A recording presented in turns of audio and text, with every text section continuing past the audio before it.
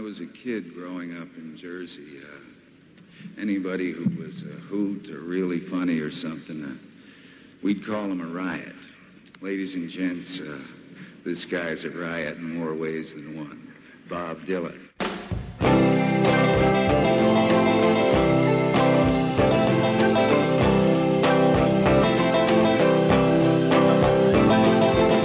You got a lot of nerve to say you are my friend. When I was down, you just stood there grinning.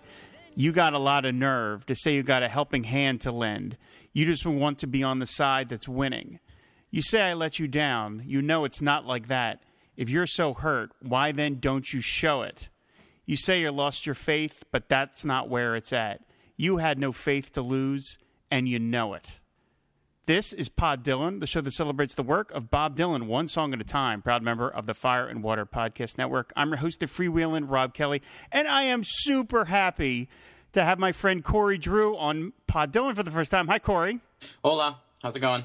It's great. We've been talking about doing this for a long time, and of course, you've been on a bunch of the network shows. You've been on Give Me That Star Trek a bunch of times. You've been on Film and Water. You've been on MASHcast.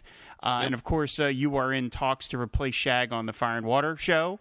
Of course, I'm a natural-born Firestorm fan. Right? Yeah, I'm going to take that part out. Don't worry about it. So, but this is your first appearance on Pod Dylan. So before we get to the song, everybody knows what song we're talking about, which is Positively 4th Street, probably the meanest song in Bob's catalog. I would say, yeah. Perhaps. Yeah. I have to ask you, how did you become a fan? So I come at Bob Dylan quite late in life. I was probably 25 or 26. It was late 90s. I was in a relationship with somebody at the time who was a very big fan of we'll call it the Lilith Fair oeuvre of music. And as a result, I became a very big fan of, folk songs, frequently played with, simple guitar, more lyrically based stuff. But honestly, I wasn't into Dylan at that point at all. But I liked country music, specifically old country music. And I was working at Borders at the time, and I was working with an older gentleman named Bob, who discovered my like of old country music and girls with guitars. And somehow it led him down this path to suggest to me John Prine. And I was like, sure, I'll listen to anything, whatever. So he made a series of John Prine mixtapes for me, and interspersed in the midst of all of these John Prine songs, he interspersed songs from Blonde on Blonde. Okay. I don't know why he chose to do this, but it worked. Like, I was like, wait a second, what's this song? I mean, obviously I had the Dylan awareness that you have if you grew up any time in the post 1960s United States. Right. He's like a historical figure. Yeah. And, I'm from Maine, which I probably mention on every podcast. But there's a big folk music appreciation there. A lot of hippies moved to Maine to kind of go back to the earth and stuff like that. So, a lot of PBS tote bag having, Peter, Paul, and Mary listening, tofu eating, yogurt making people. So, I had that awareness maybe more than other people did because of those tote bags.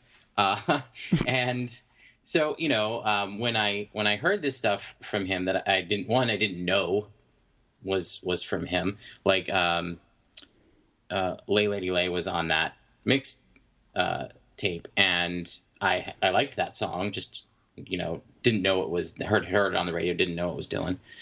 I don't think it sounds like a typical Dylan song. No. And when I was so interspersed with all that, John Prine was Dylan, and I was like, what, where can I find this? And then he put he recorded Blonde on Blonde for me on cassette and gave me that, and it was a trick. Like, he was definitely trying to Jedi mind trick me into liking Bob Dylan, because after I did, he was like, oh, I am so happy. I can remember him. He was a slight man, balding hair, white beard, and he clasps his hands together like right at the center of his chest, and he's like, "I am so happy you like Bob Dylan." and that's where it stopped. Unfortunately, he passed away not long after that. But so the combination of it being one of my favorite times professionally, age when I love. I think in your mid-20s, that's like your big record-buying years. You know what I mean? Yeah. You don't have homes and kids and responsibilities as much as, you might later in life. Concert-going, record-buying years. And his untimely death just sort of cemented that in my mind. And ever since, I've been a fan. I'm not a super fan like yourself. Another friend of mine, John, who you know as well, also super fan. But I am, I do enjoy. I'm not an aficionado, but I do enjoy a great deal. That's an amazing story. You've never told me that. I never heard that. That's remarkable. I really love that story. That seems like it's like that's your takeaway from your time with this guy. Is that he gave this to you. Yeah. Every time I listen to anything by Bob Dylan or John Prine, or Bonnie Raitt, because she happened to cover a John Prine song famously, I immediately think of the time that I got to spend with him, working with him. And he was just a very dear man and kind and funny and like kind of the point where like it made people wary of him. Like he'd show up and just have a cup of coffee for you. Oh, I was walking by, saw you were here. I grabbed a cup of coffee for you. Wow. Yeah. Like, but some people, I think the 90s was heavy in irony, and it was hard to take earnestness at its face value sometimes. And yet that's great. I love that story. I mean, of course, it said you met this guy through Borders, and you and I would not be here had we not met at Borders. That's right. We worked there too. So how many great things in my life came about because of that company that is now defunct. Yeah. Wow. Oh my goodness. So, all right. Well, that is fantastic. I love that. I love that story. I am kind of curious as to why you picked this song because, look, we all have our moments, but I generally regard you as a very kind of even-keeled, very kind person, and yet you picked the meanest song, as I said, in the Dylan catalog. I would argue. I mean, I always make jokes about Ballad in Plain D, which is like to me the biggest asshole song he's ever recorded because it was so specifically aimed at two people. But right. this one is really vicious. It's so vicious. This is after, of course, he recorded this during the Highway 61 sessions. And apparently it was at some point originally planned to be on that record. And then he decided, no, we're leaving it off. And it was released as a separate single on September 7th, 1965. It is one of only a handful of Dylan songs that were only done as singles. But, of course, again, this is sort of a response as much as anything, as you could point to any event as well, this is the reason he did the song, was the reception he got at the Newport Folk Festival, where he went electric. I mean, now it's this ridiculously legendary moment in the man's career, and this is him just as pissed as he's ever been at people. And I mean, not only I think it's an incredibly catchy song. One of the things I find so interesting about it is, of course, you read all the words to all the songs on Highway 61, and they're all very psychedelic. You've got the Siamese cat and Einstein disguised as Robin Hood and all of this stuff, and yet this song is incredibly straightforward. I mean, there's no psychedelia in this song at all. This is just a guy yelling at people. I mean, I quoted the early part of the song, and then he goes on and he says, I know the reason that you talk behind my back. I used to be among the crowd you're in with. Do you take me for such a fool to think I'd make contact with the one who tries to hide what he don't know to begin with? You see me on the street. You always act surprised. You say, how are you? Good luck. But you don't mean it. When you know as well as me, you'd rather see me paralyzed. Why don't you just come out once and scream it? Yeah. So what is it about this song that made you want to talk about it? Of all the ones you could have picked, why this one? So there are a couple of reasons. one, I love a diss track. I just love them. Like I think we there's so many love songs, and there's so many songs about, at this time protest songs, and Right. most of pop music though was saccharine, and just kind of, I was looking when I was doing research for this, I was looking at the Billboard Hot 100 for this, and there was just like songs from, Broadway musicals and jazz pieces and, all kinds of crazy stuff that you wouldn't see on a pop chart, right? Right. Occupying the same space as a song like this. But I like the fact that it's angry, and I mean, so there's something about a diss track that I love. I don't know what it is, whether it's this, whether it's a variety of half of the hip hop catalog that I listen to, whether it's "You're So Vain" by Carly Simon or "You Ought to Know" by Alanis Morissette. Like, I like a diss track. There's something about it that I love. It just seems to come from a place that's every bit as pure and every bit as primal as a love song, but just doesn't get talked about much. And it's cool to see it exercised in the form of a song. So there's that. And then there's also, I'm a big fan of the beats. By that I mean like the poets and the writers, right, not necessarily the beats of the song. Yeah, right. And this feels to me, I don't know, I don't have a historical context other than this was happening right around the same time. Maybe later in the movement, but it has a kind of beat feel to me in that it feels stream of consciousness. It feels like he sat down to just get his thoughts on paper, regardless of structure. There's no chorus. Nope. In the song, there's no repeated refrain. Right, and he never says positively 4th Street. Right. I mean, it's never hear that. To me, I mean, honestly, pardon my language, but I think he chose positively 4th Street because he couldn't call it "fuck off." Like, like he just couldn't put that on a record title, and I just and the and I love that. I love the sort of almost beat poetry feel, almost Allen Ginsbergian kind of feel that it has to it, where it just sort of starts. It's a complete idea from start to finish, and it's it just feels very like lyrically it feels very stream of consciousness, but musically it's almost like the chorus is the music, right? Because it's the same, it's a very simple progression. It's a very simple series of notes and beats that repeat themselves, and there is a musical chorus in it, which is kind of like that, like almost that hurdy-gurdy sound at the beginning. Mm-hmm. It's repeated throughout, so it's almost like there is this other song happening behind it while he's just like, and fuck you, and fuck you, and fuck you. You know what I mean?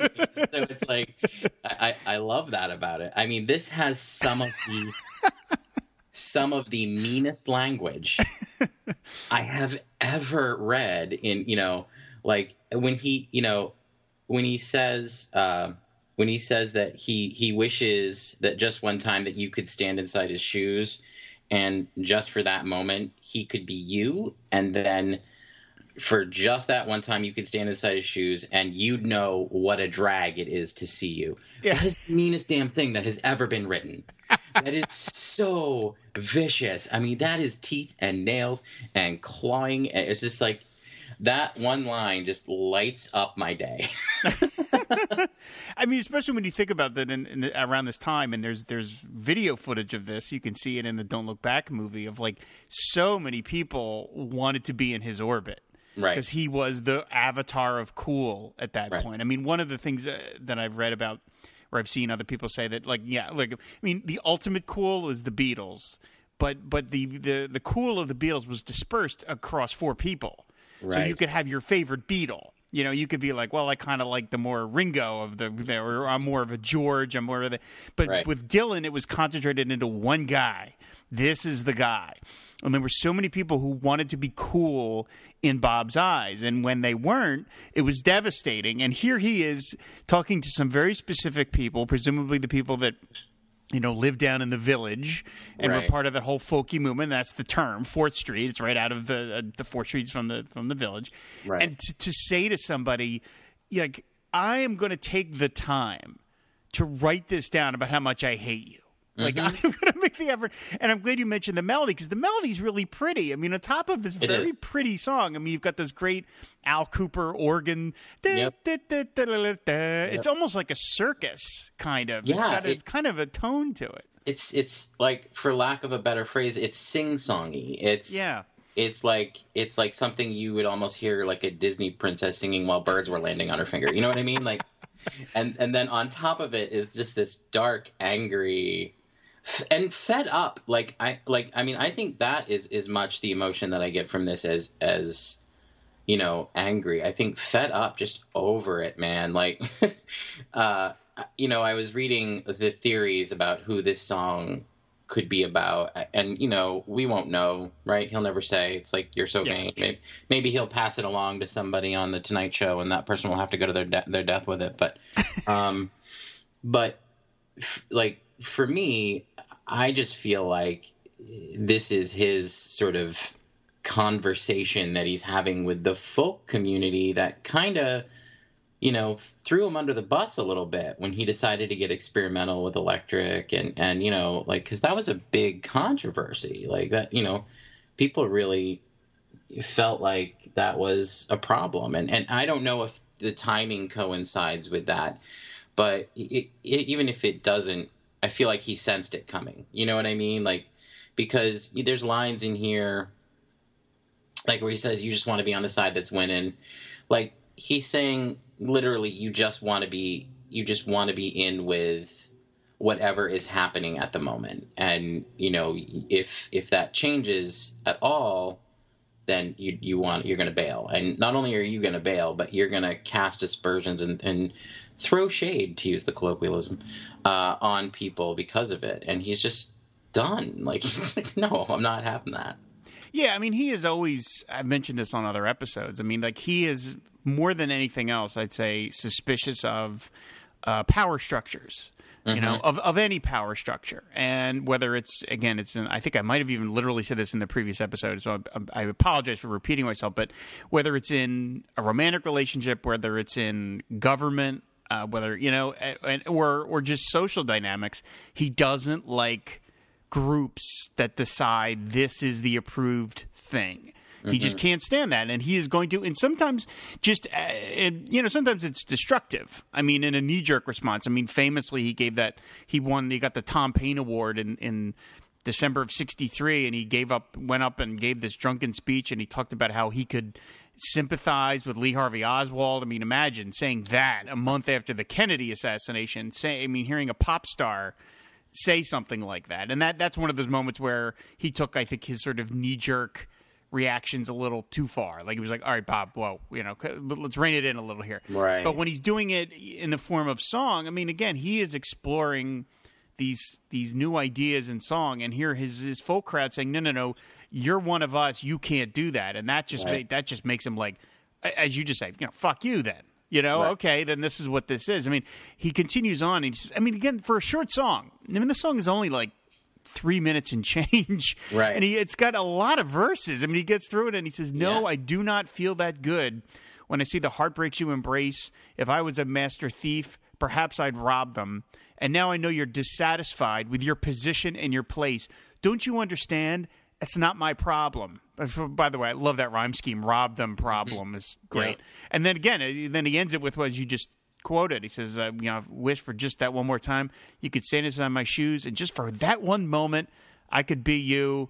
Yeah. And then he says, you'd know what a drag it is to see you. And you're just like, that is the final word on these people. So cutting. You know, just like, I don't care. I'm done.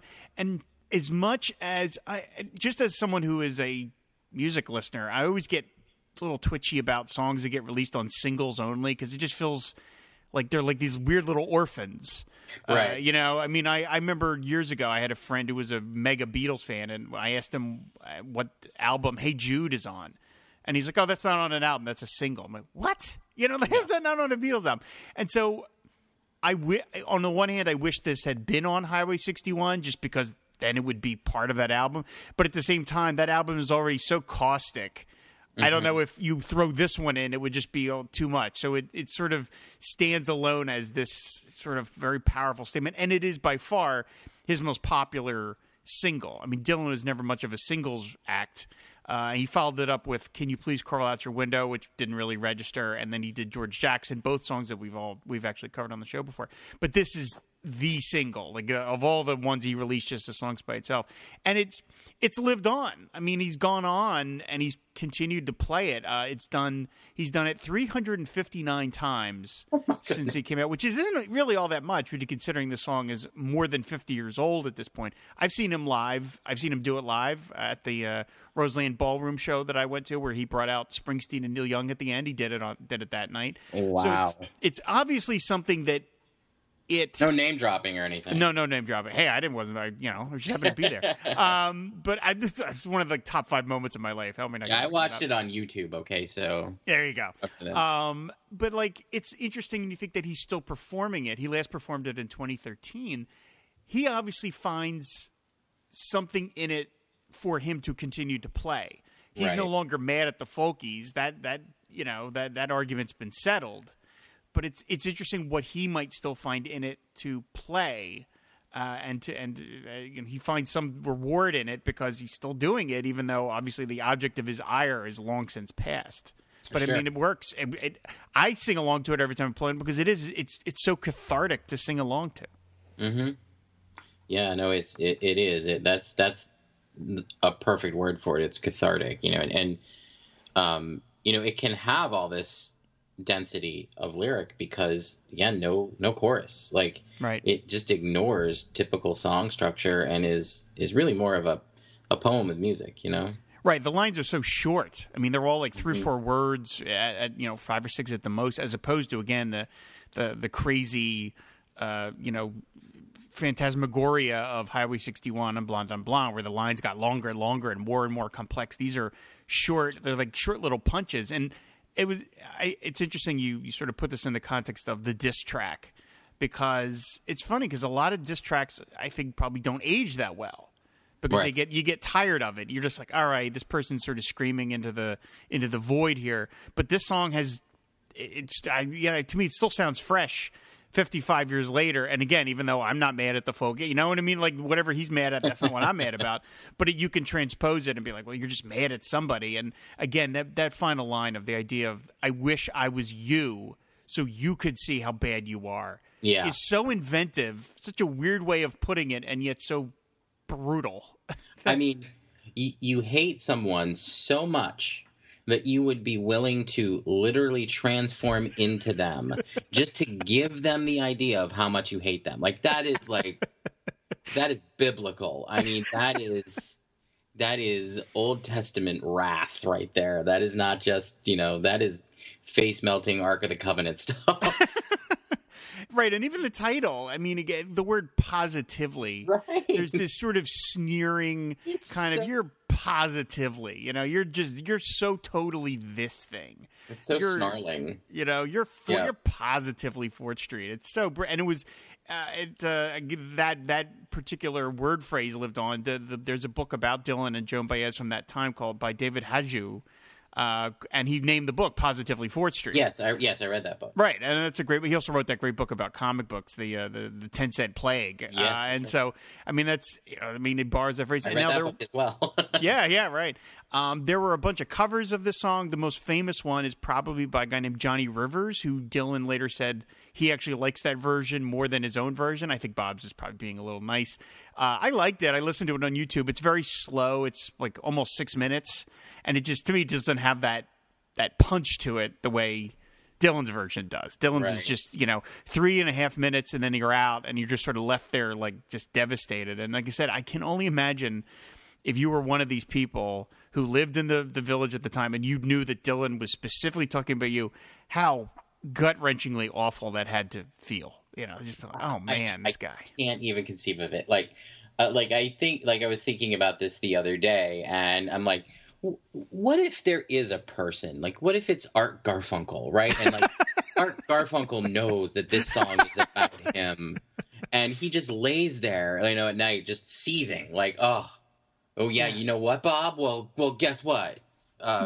Bridge over troubled waters. How about that? You know, like it just like if it is about a person, which I'm very skeptical of, but if it is, that person knows it. And can you just imagine, assuming they're still alive, their whole life is spent knowing that this scathing song was written about them? It's sort of funny because I went on Wikipedia and I looked up some information, and there were a bunch of people who later gave interviews and said that they maybe thought that the song was about them, and that's got its own sort of worthy backstory to kind of contemplate, because of course, if nobody wants to be the target of a vicious song like this, but at the same time, it's an ego boost for yourself because Bob Dylan thought you were so important that he wrote a song about you. You know what I mean? It's like you're almost willing to take the diss to gain the notoriety of like, well, I was so important in this guy's life that that's how much he hates me. It's got its own level of infamy kind of that goes along with it. Oh, sure. Yeah. It makes you an arch nemesis of, one of pop culture's great heroes. Right. Yeah. It's amazing. Suddenly you're Lex Luthor. Yeah. I know earlier I said that it felt very stream of consciousness, and it does, but at the same time that it's not, because he's such a wordsmith. Like in the line that we referenced earlier, he says, "If you're hurt, why then don't you show it?" Mm-hmm. Like that's not like he said that so that it stayed within the rhyme and meter of this. He wrote it that way so that it stayed within the rhyme and meter. Obviously, because that's not how a person would speak. Right. They would probably say, then why don't you show it? But, because he knew that why then created a better flow, he wrote it that way. And so that just, again, to me, it shows his skill, his excellence in writing something that is clearly just very well written, but that feels like it just flowed out of him, into a mic, and then he just mic drops and walks out. Right, yeah. There are multiple takes of this. You can hear it on the Bootleg Series Volume 12. None of them, I haven't made a big study of it. None of them I thought were particularly as memorable as the final version. I think this is one of the times where the version that was released is the one that ended up being the right one to release. I didn't hear any alternates that made me go, oh my God, that take, you should have done that take. But I do want to ask you, Corey, about this one. There's one chunk of words that I'm never quite able to figure out what he's talking about. And I wonder what you think that it means. It's the line about where he says, "I do not feel that good when I see the heartbreaks you embrace. If I was a master thief, perhaps I'd rob them." What, in your mind, what exactly does that mean? I think he's talking about shitty folk musicians. I think, if in my theory that this song is to the folky community, I think he's saying, look, you embrace all of these just sellout, hacks and, or heartbreaks in his word, and that, they want him to be like them, and he's not having it. He's like, well, I guess if I was a thief, I'd rob them. But he's not. He's going his own way. He's doing his own thing. That actually is it's funny that you asked that. That's one of the lines that, when listening to it, made me think this isn't about a person. This is about a community of people. Right. Like, this is not about a single individual. And that's the line that made me think he's singing this to the people who are his fans, who are pressuring him or abandoning him, or who are maybe fans of the movement, but not necessarily of what he does, or maybe even don't understand how important he is to it. Right. Because, shortly after, he kind of diverges, I would say, from a traditional folk music patois, for a lack of a better word. Folk music, becomes the purview of fun drives on PBS. Like, it back to the tote bags. Back to the tote bags. The folk music scene, it never goes away, but it changes dramatically in it. I think it loses some of its cultural cachet. Not long after Dylan is like, I'm doing my own thing. And, to me, I think maybe he was kind of like, a lot of this, I lifted a lot of this whole thing up on my shoulders, and I'm not going to take what other people are doing and assume that that's what I should be doing, because, it's just not how it's going to work. It's sort of funny that he uses the phrase, if I was a master thief, when, of course, he had been accused a lot of times of stealing other people's melodies and stealing lines from songs. I mean, so I always feel like that's him almost tweaking that audience even further. He's right. Sort of like, if I was a master thief, but of course a lot of people would say he's a master thief. There are people that do. I mean, he does steal lines here and there. Now your mileage may vary about whether you feel that that's appropriate or not, but nevertheless, I think that's him just getting like another dig in, just sort of like playing up to his reputation. Oh, if I was a master thief, I'm like, okay, he's just poking again. He's just continually poking at these people. It really is. It's hard to do this kind of put down that generally and make it work and make it the kind of thing that you want to keep hearing over and over again. But it was a big hit. It ended up on his greatest hits compilation, which came out about 2 years later. And it's just been, again, it's always been part of the culture. It's been part of his repertoire. It's one of his most famous songs. Like I said, it's just it's a real kick in the gut, and yet it's eminently listenable. So it's the most pleasant kick in the gut you're ever going to listen to. Fair enough. So, well, I think that is going to do it for Positively 4th Street. Corey, I am super glad we've finally had a chance to do this. We've been talking about you coming on Pod Dylan for a long time, so I'm glad we had finally a chance to do it. Me too. This is I am a big listener, and it's nice to be able to sit down and discuss it with you. Absolutely. So we have you have some other appearances on the network coming up, right? Do you have another Star Trek, I think you have in your future with Siskoid? I do. Yeah. Okay, right. There's another Star Trek coming, and I know you're going to be on MASHcast for season 2, and I know that we are going to do a Film and Water at some point on Into the Spider-Verse. Yes. Because we saw that movie together. We both sat there gobsmacked that this was the movie existed. Holy shit. 3 times since then. Oh wow, I gotta catch up. All right, it's on iTunes. I gotta watch it again. So you have a bunch of appearances on the network coming up, and so everybody look forward to hearing more of Corey on the network. And you have some other things that you and I are working on at some point that will eventually be revealed. So we all have that to look forward to too. So again, thank you once again, man. I'm always happy to talk to you. Same. All right, so thanks everybody for listening. Of course, if you want to subscribe to the show, you go to iTunes, you can go to Stitcher, and you can listen to back episodes there or on the website, which is fireandwaterpodcast.com. And we're always talking, Bob, over on Twitter, which is at pod_Dylan. So thanks, everybody, for listening. We will see you later. Bye. No, I do not feel that good when I see the heartbreaks you embrace.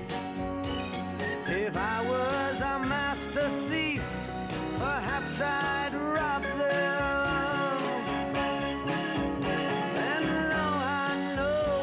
Dissatisfied with your position and your place. Don't you understand? It's not my problem. I wish that for just one time you could stand inside my shoes. And just for that one moment I could be you.